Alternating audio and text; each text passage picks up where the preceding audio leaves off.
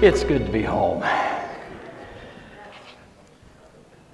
2 weeks ago, Cindy and I were on the West Coast, and so I was up really, really early, and I watched the live stream as Pastor Jeff was giving the announcements that I was out hunting people. And I immediately began to text him, knowing he will never live that down.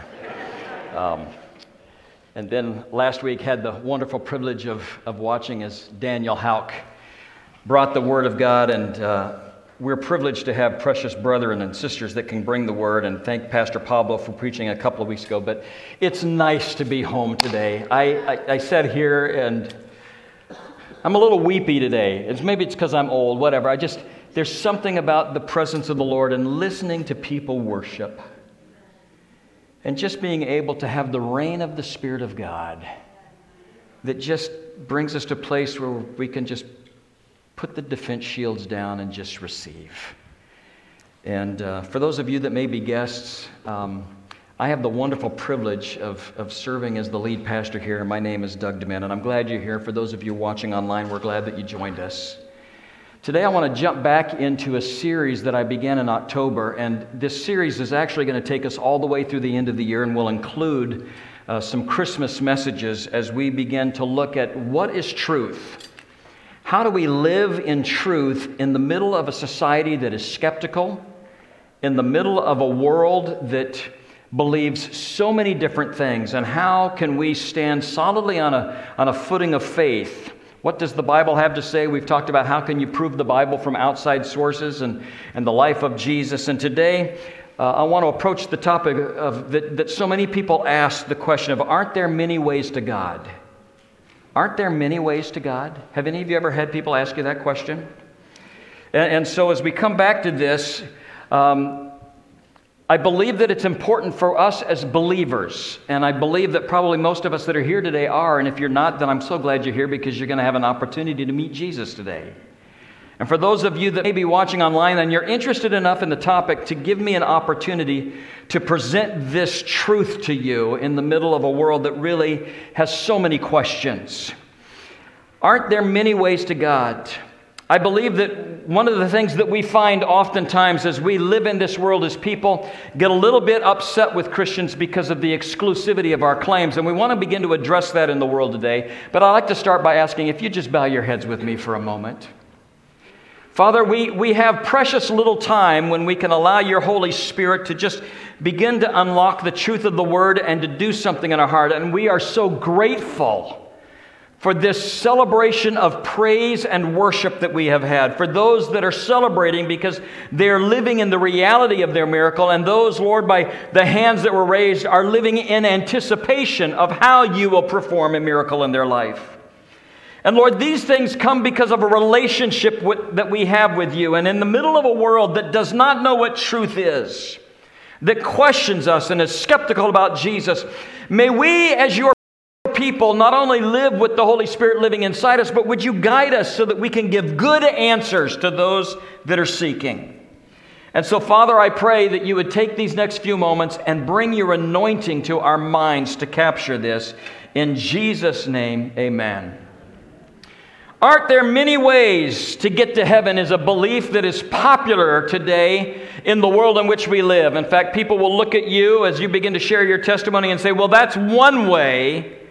That may be your way to get to heaven, but I also know that there are other ways to get to heaven. And when we begin to look at this through the eyes of Jesus, Jesus objected to that proposition. In fact, his answer to aren't there many ways to God was no. And frankly, his answer distresses a lot of people. It's one of the reasons that C.S. Lewis says this about Jesus. He is either a liar, or he is a lunatic, or he is the Lord of all. Jesus is one of those things. And Jesus was very clear about this. In fact, the theme verse that we have had throughout this entire series is found in John 14:6, when Jesus said, I am the way and the truth and the life, and no one comes to the Father except through me. So Jesus very clearly from the outset in the middle of a skeptical world declares to them, I need you to know that there are not a lot of ways. I am the way. No one reaches God except through me. Or as the Apostle Paul writing in 1 Timothy chapter 2 verse 5 wrote, there is one God and there is one mediator between God and mankind, and that is the man Christ Jesus. And so what Paul is saying is you have God here, you have mankind here, and there is a gulf that we are not capable or able or intellectually able to find a bridge to without Jesus Christ, who is the mediator between God and man. And the apostles in Acts chapter 4 had been arrested, and their response to the religious authorities that were asking them this question said this: salvation is found in no one else, for there is no other name under heaven given to men by which we must be saved. And I understand that Jesus very clearly and the apostles very clearly drew this line, and there is no ambiguity here. There are not many ways to God. God is the way. And so I want to start this morning by approaching this from the understanding that I understand that this can be very, very offensive to the world in which we are living. There are many people that are responding right now by saying, this cannot possibly be true. And I just need you to say, hang with me for a moment. I understand that there are many opponents of Christ that do not want this truth proclaimed. And there are other people that would say this to you. Well, listen, it doesn't matter what pathway I choose to get to God. As long as I am sincere, then all paths lead to heaven. I have discovered that when I take my car in for repair, if there's something that's wrong with it and it's time to pay the bill, I would be less than happy if the owner of the shop came to me and said, listen, we replaced a lot of things on your car. We really couldn't find what you said was wrong with it, but we did a lot of other stuff, and here's the bill. And listen, I know it won't matter because as long as my repairmen were sincere, all roads lead to hell for your car. You know, we would look at that and say, sincerity has nothing to do with the reality. And so I believe that if you believe that sincerity is all that matters and that all roads are going to lead you to heaven, then you have to negate a lot of realities to get there. One of the issues that we must clarify today is that there is a difference between being spiritual and being a Christ follower. There is a difference. The first perspective is this: there is a difference in accessing the spiritual world and accessing God. How many of you have had people say to you, well, I'm a spiritual person. You know, you may be a Christian, but don't dismiss me because I'm a spiritual person too. This is oftentimes one of the things that we hear. And I need you to understand that just being a spiritual person does not mean that you are a follower of Jesus Christ. Just being a spiritual person does not guarantee that you have eternal life that will get you to heaven, because the spiritual world today is made up of not only the Holy Spirit, but demonic powers. There is a demonic power at work in our world today, and the reason that when you submit yourself to Christ and you submit your life to Him, for those of you that came out of that occultic practice or demonic powers, you turned your back on that part of the spiritual world. The whole thing of the seances and the Ouija boards and astrology and the palm reading and the horoscopes and the white magic and the black magic and all of these things, you recognized when you met Jesus that just being spiritual was different than being a Christ follower. I'm a missionary's kid. My folks served in East Africa and in Europe, and I have a ton of people that I consider aunts and uncles that are serving all over the world. And I want you to know that there are places in the world today where the dominant religion involves witch doctors and spells and magic potions. When I led a team and we went to Haiti, there were places where we walked into these little temples that were built in people's yards that had bones hanging from them as they were worshiping demonic powers, and you could feel it in your spirit. That there is a difference between the life of Jesus Christ lived within us and the demonic powers of the world. And so we understand that just because you may have an interest in spiritual things does not mean that you are a Christ follower. So what happens when you access the spiritual world outside of Jesus Christ? Then you need to come to an understanding that just because you feel something spiritually does not mean it is life-giving. Jesus said, I am the way, I am the truth, and I am the life. So the question that we really have to ask today is not, is there a difference between accessing the spiritual order in Christ, but is there more than one way to access God? And when we have conversations with people, we must establish that question of whether or not there are many ways to get to God. Are there many ways for us to get to heaven? And not just are there many ways to access a spiritual world, because that is a different question than what I believe the world is really asking. Because we know there's a difference between demonic spirits and the Holy Spirit. In 1 John chapter 4, verses 1 through 3, it says, Dear friends, do not believe every spirit. Do not believe every spirit, but test the spirits to see whether they are from God, because many are false prophets and gone out into the world, and this is how you can recognize the Spirit of God. Every spirit that acknowledges that Jesus Christ has come in the flesh is from God. But every spirit that does not acknowledge Jesus is not from God.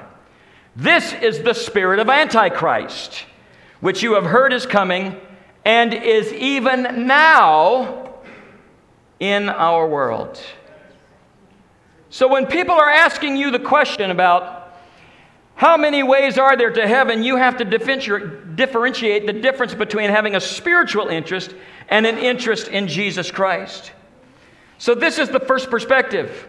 Can you access the spiritual world by many paths? Yes, but it won't lead you to God. And this is where so many times people get angry because of the perceived exclusivity of Christianity. The second point that I want to bring to you today is that Christianity is not the only religion that claims exclusivity.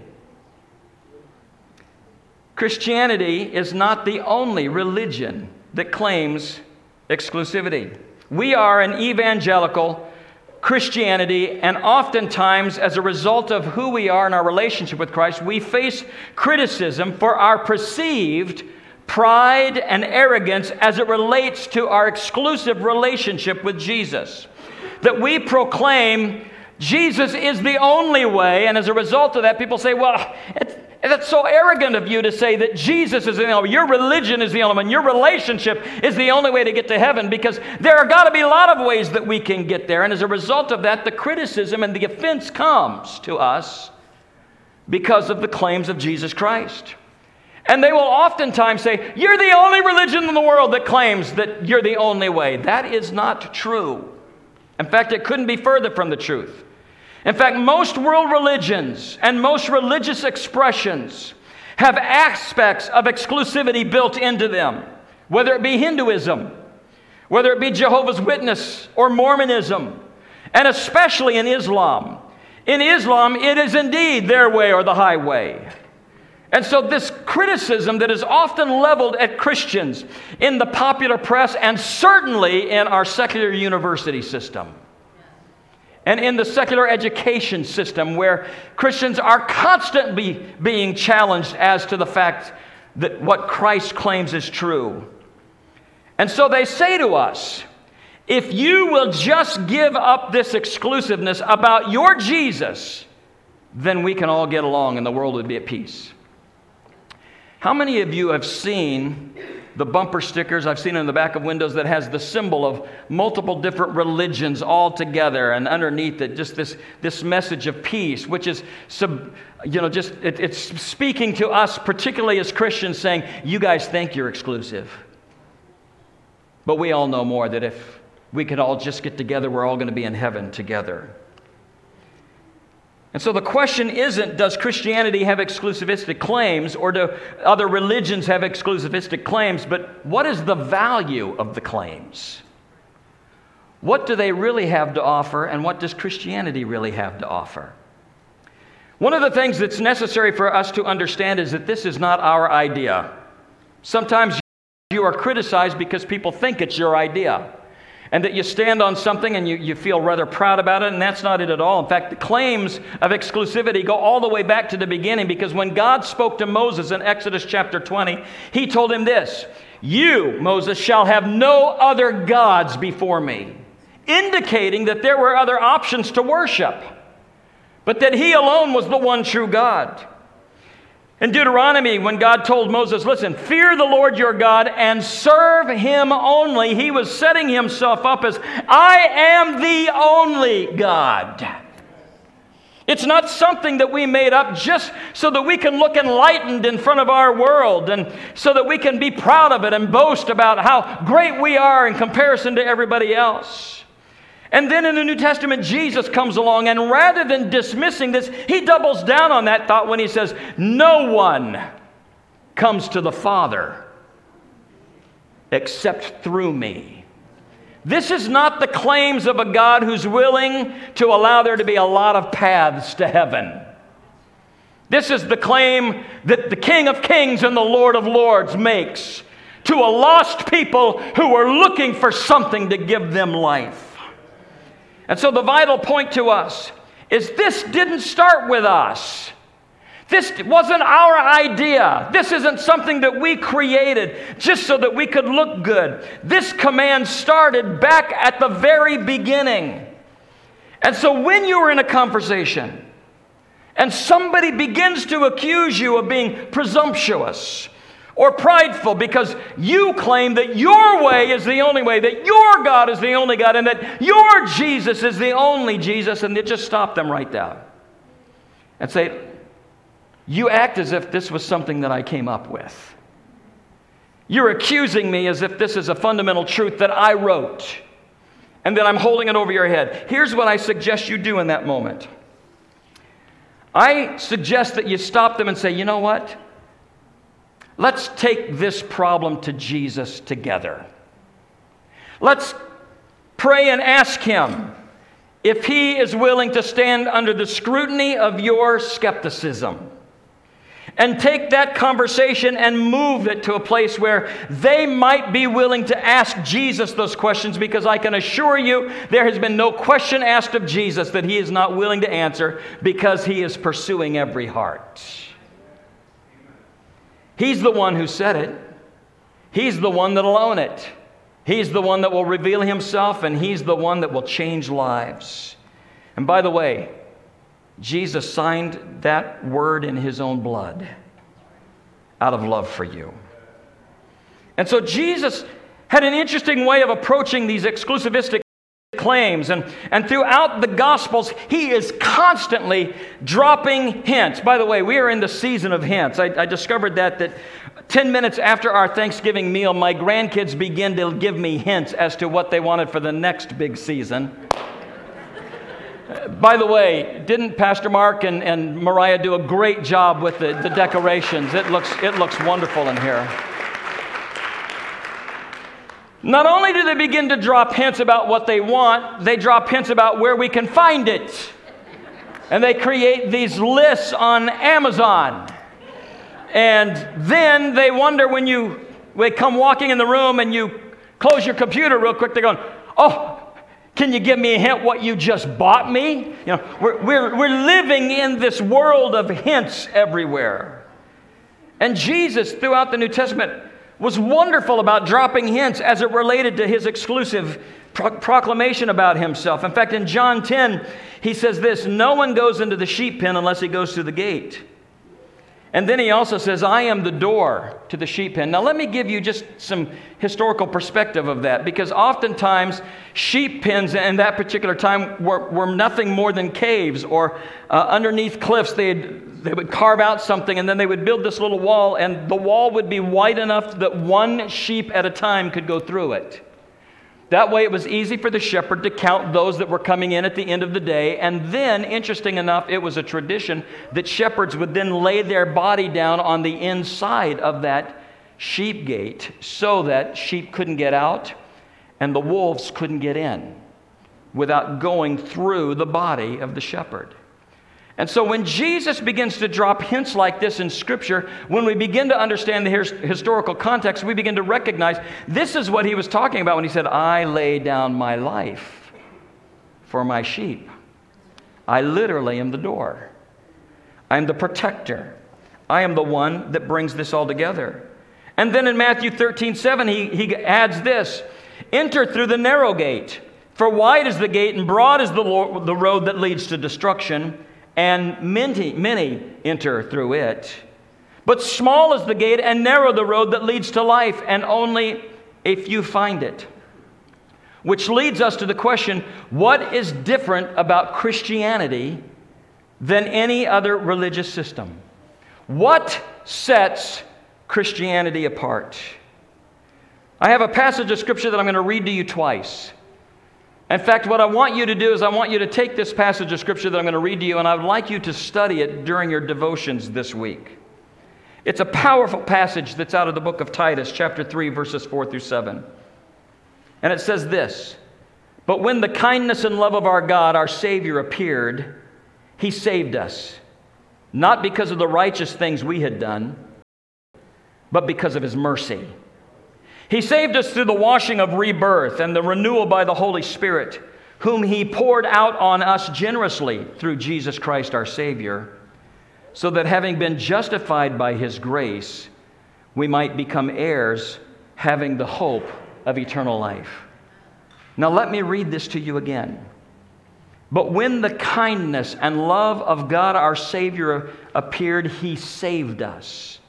Not because of the righteous things that we had done, but because of His mercy.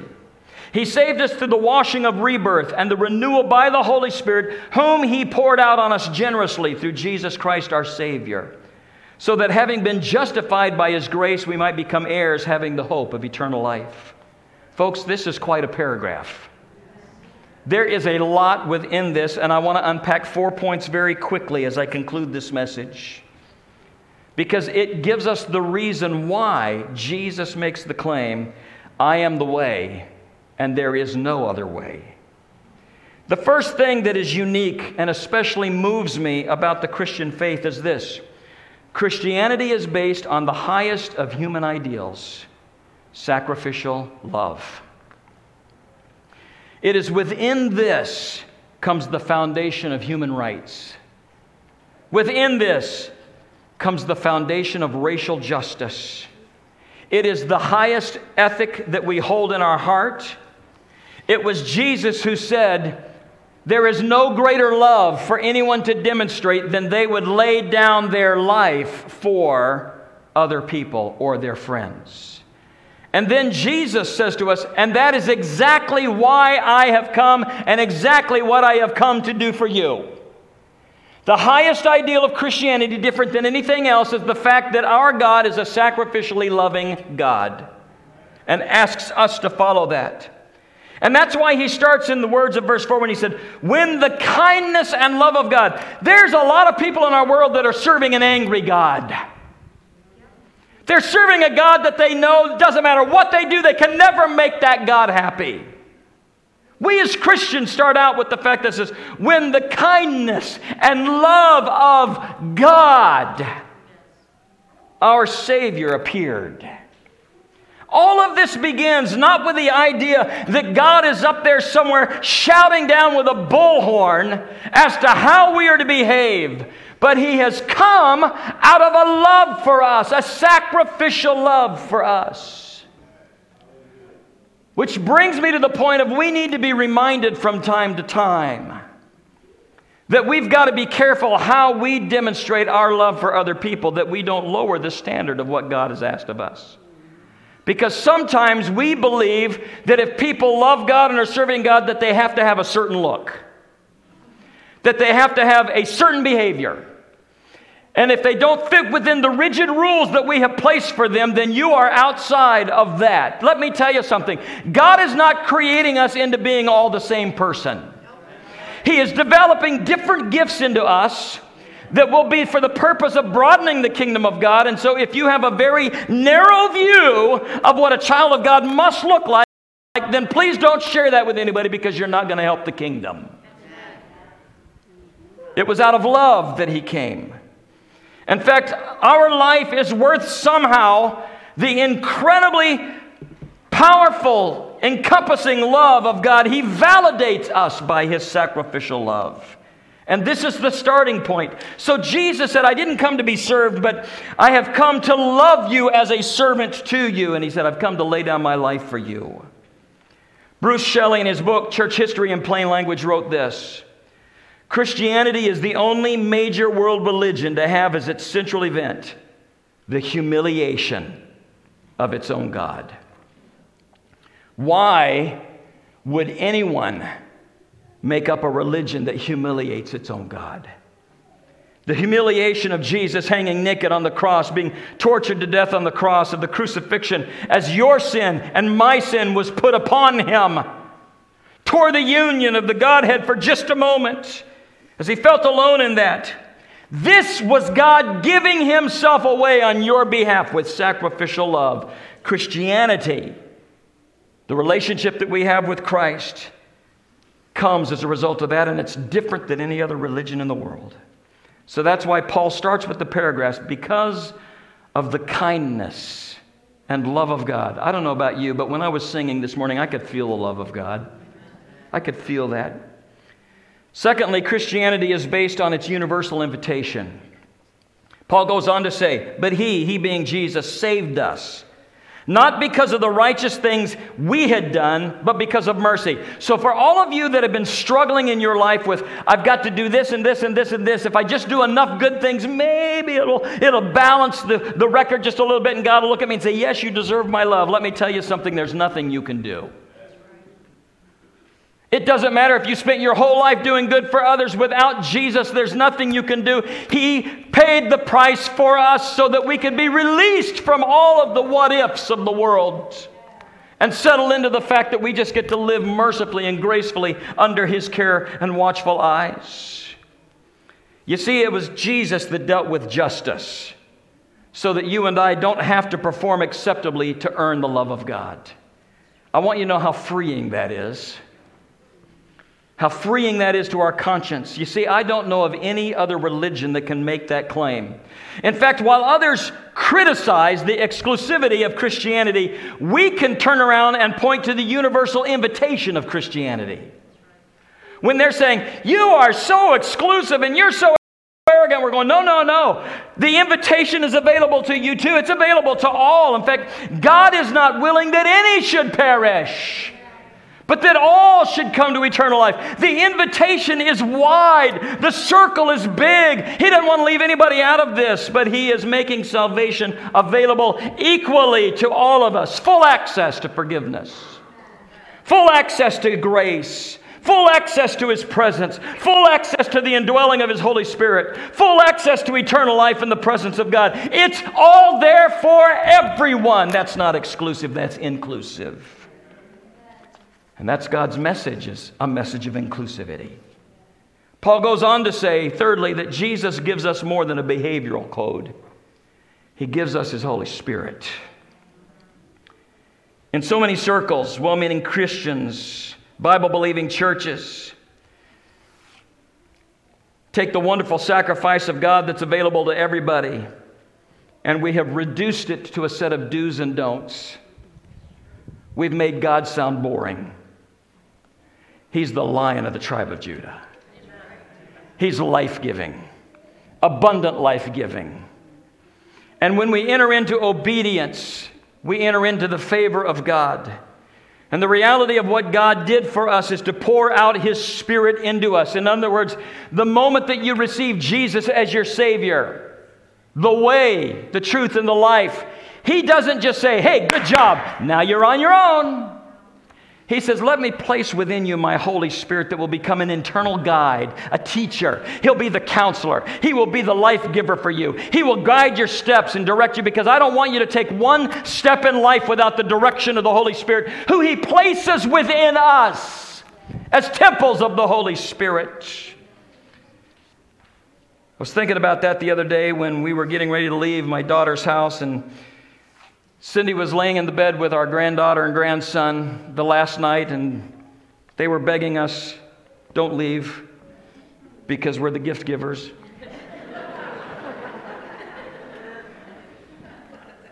She's the gift giver. I was taking credit, and Cindy had her arm around our granddaughter Kaya, who was expressing that tomorrow was going to be a difficult day at school. And Cindy was whispering in her ear, and she said, "Listen, Kaya, remember this. I can do all things through Christ who strengthens me." And I stood at the door and had tears running down my face, thinking, you know what? I wish there was a time in our life when we grew out of needing to be reminded of that, but we don't. I admit to you that there are many times in my Christian walks that I wake up in the morning and have doubts. For those of you that thought you had a perfect pastor, I am so sorry. And it's in those moments of time when I have to be reminded of the fact that because of my relationship with God through Jesus Christ,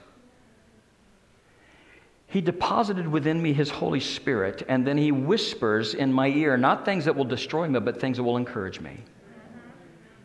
Doug, you can do all things through Christ, who strengthens. Christianity is the only religion that can make a claim of an indwelling God that strengthens and encourages us. And so Paul puts it this way: He saved us through the washing of rebirth and the renewal by the Holy Spirit, whom He poured on us generously. Some of you are cheap, and God is not. He pours generously into our lives through Jesus Christ our Savior. And then Paul underscores another uniqueness of the Christian faith, the last thing. The gospel addresses the issues of eternal life with an assurance not found in any other religion. I have often said, and I hope that this is true with you, Christians ought to be the best sleeping people in the world, and I trust that you don't do that while you're in church on Sunday morning. I have been so tempted on one or two occasions just to walk down the aisle and stand next to somebody who I'm sure they were praying and just stand there. You see, the Scripture also tells us that because of our relationship with Jesus Christ, we have a peace that surpasses understanding. The indication of that is you sleep well at night, even though we may be in the middle of pandemic, wave after wave, in the middle of uncertainty, in the middle of all of these things that keeps our world up at night. I was talking to an individual who was cutting my hair, and she told me that my 5-year-old has been in bed with me every night for 2 years because they're afraid. She goes, they're afraid. And I said, afraid of what? She goes, they're afraid that they're going to die in the middle of the night. And I said, oh, can I tell you about peace that can come? You see, in the middle of doubts, we have this peace that surpasses understanding. Because I know that it doesn't matter what happens. I know where I'm going. My eternity, my eternal destination was taken care of the moment that I said, Jesus, you are exclusive, and I want in. And because of the inclusivity of your invitation, I was able to enter in. And because of that, I don't worry about eternity. Other religions cannot necessarily say that. There are some that believe in reincarnation. In fact, when I was walking around in India, when I was doing services there a number of years ago, there were cattle and chickens and monkeys running around, and I'm asking, and people starving to death at the same time. And I said, I don't get this. And oh, no, these are our relatives. I'm thinking, what did you do to come back as a cow?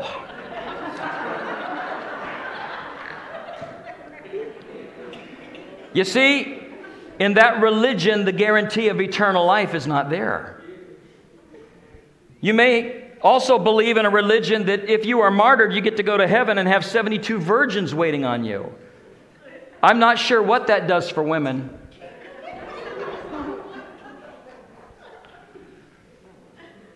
But Christianity clearly talks about the moment that you receive Jesus as your Savior and become a follower of Jesus Christ, that your eternity is secure. You know where you're going, and you know who opened the door for you to get there. Christianity speaks of the certainty of life after death and the certain hope that we can absolutely know where we will spend eternity when other religious systems cannot. Worship team, would you please come? And here's how Paul puts that. So that having been justified by His grace, let me just give you a quick theological study of this term justified. In Sunday school, those of you that had a chance to grow up in Sunday school, you know this. Justified means just as if you never sinned. That when you receive Jesus, He looks at you as just as if you've never sinned. Now, for those of you that know Christ, just take a deep breath. Here's the reason why. There are things that you're beating yourself up over that Jesus has forgotten. Satan hasn't. And in his part of the spiritual world, he whispers these discouraging things to you and tells you who you are and, limits you as to what the Lord has removed that ceiling from you. He said, you have been justified, just as if you've never sinned. Your God took a penalty upon himself that made you free. Having been justified by his grace, we might become heirs of the eternal hope, or of hope and eternal life. In other words, Jesus took your place and paid your punishment so that you get to have your name written in God's will. Full heir. I know where I'm going. I know whom I have believed in, and I am persuaded that he is able to keep that which I have committed unto him.